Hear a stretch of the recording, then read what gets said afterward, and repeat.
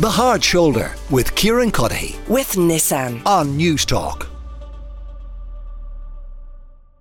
So apparently the driving test may be about to change, so says the chairperson of the RSA, Liz O'Donnell. We don't know what form that change might take, but my God, lots of people getting in touch with their own suggestions. Conor Faughnan is with me, the transport commentator. Conor, is there a logic to updating it? Well, some, but we shouldn't have false expectations. This isn't going to fix the road safety problem, nor even be a significant contributor.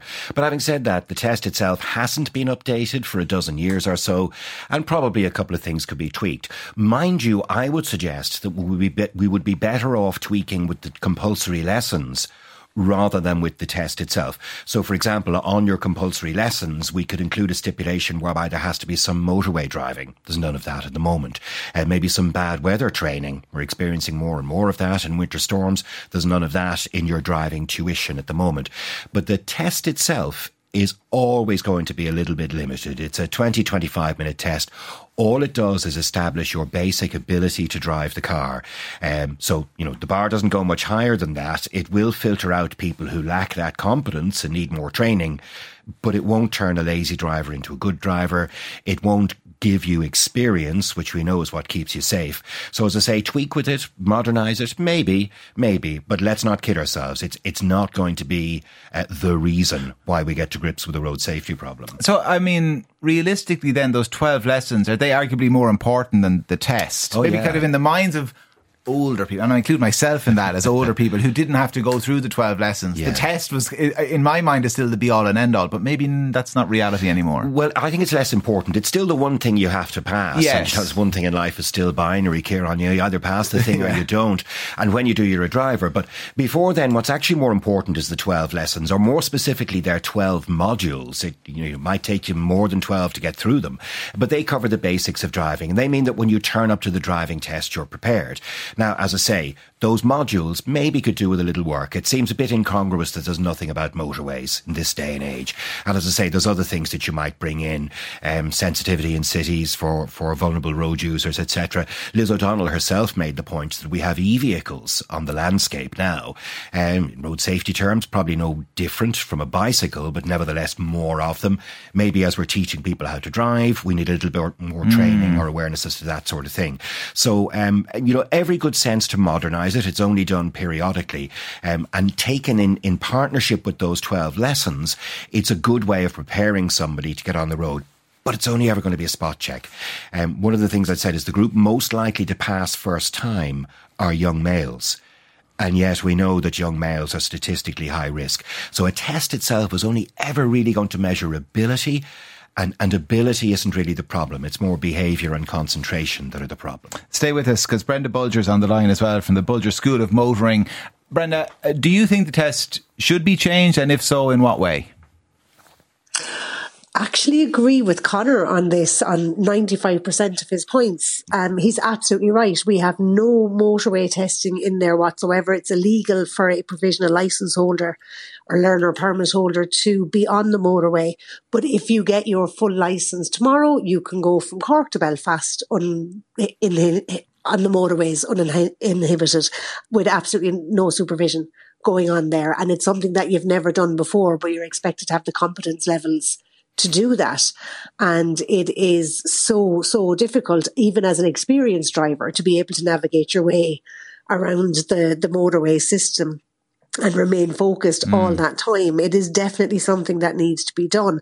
And as Conor had said there, the EDT lessons, the 12 mandatory lessons that you have to take, they absolutely have to be reassessed and readjusted, 100%. It is similar to a one-size-fits-all model. So, for example, on lesson number 1, you would teach somebody how to, make the car stop and make the car go. Yeah. That basically what the functions are, what they do, how they work together. On lesson number 2, if you go through the booklet that accompanies the logbook the learners are provided with, it talks about navigating roundabouts. Nobody in their right mind as a driving instructor is going to allow a learner driver on their second lesson even utter the word roundabout, let alone have a notion of driving on one. But one of the things that's crucial here that Conor almost touched on was the driving instructors need to have the training to be able to train the people. One of the things we need to do here is not just introduce mandatory training for people who are learning to drive with their 12 EDT lessons, but if you want to become a driving instructor, there's no required training. Sorry, say that again. I could become a driving instructor tomorrow. You would have to go through 3 exams. You have to be successful in those exams, but you are not required to undertake. Okay, so there is a test, but there's no, unlike the actual driving test, which includes 12 lessons, there's no lessons, no course of study, nothing. Just pass this test and off you go.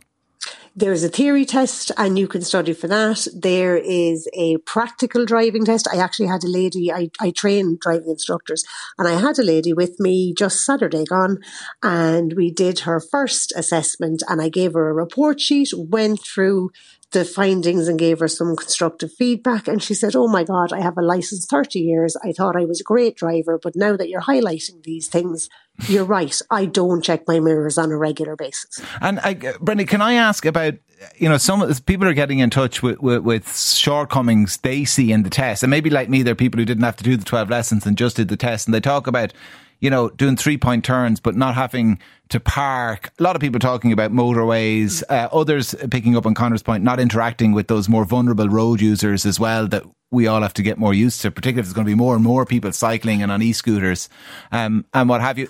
Are they accommodated for? Obviously not the motorway driving, as you've said, but the other things. Do you do parking in those 12 lessons?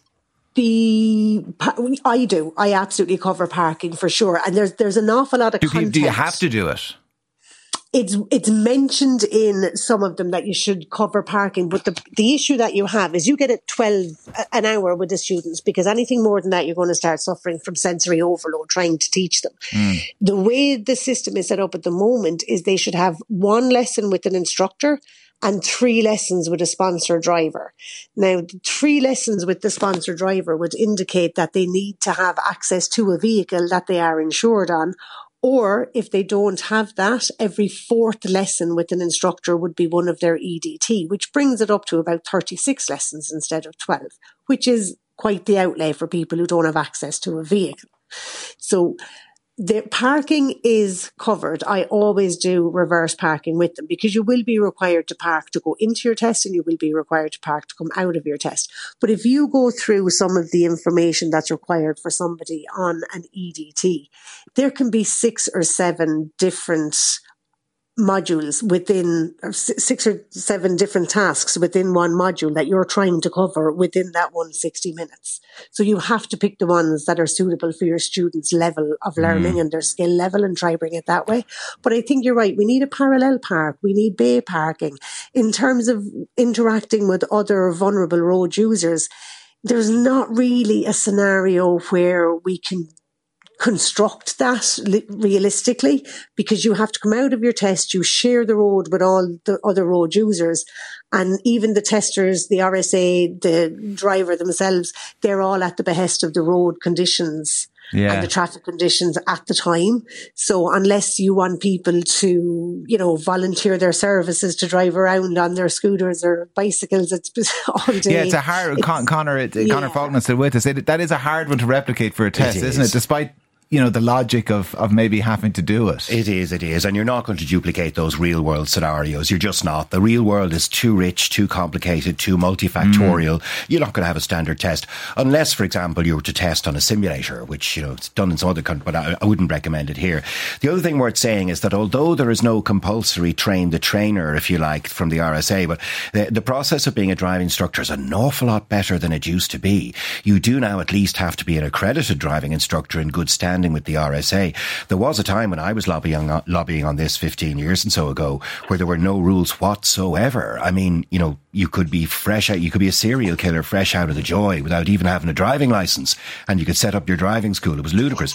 Now, the instructors themselves were actually a good cohort of people trying to do their best in an unregulated landscape, but it's a better regulated landscape than it used to be. And you could always add to the richness of the learning process.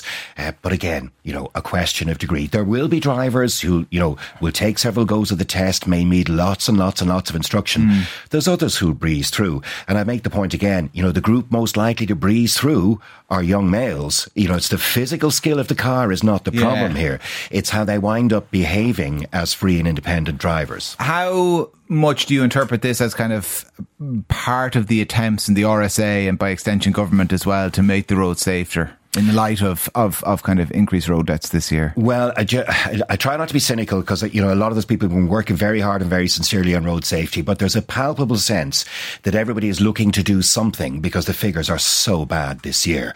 So, Jack Chambers, what does he come up with? 3 or 4 new laws that have been brainstormed up in the last couple of months.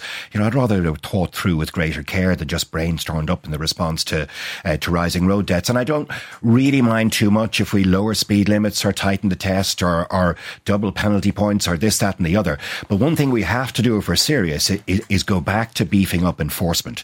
Ireland used to have a very good road safety record. 10 years ago, our road safety record was so good that we were literally statistically up there with the safest in the world, as good as the Swedes. That's how good we were. What has stopped? What has changed since then? Size of the Garda Traffic Corps has halved.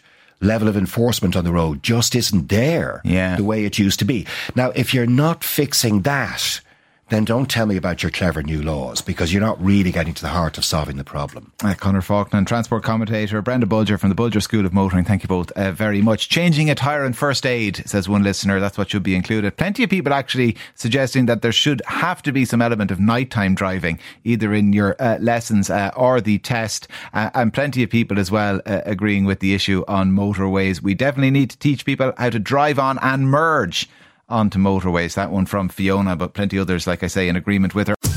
The Hard Shoulder with Kieran with Nissan. Weekdays from 4 on News Talk.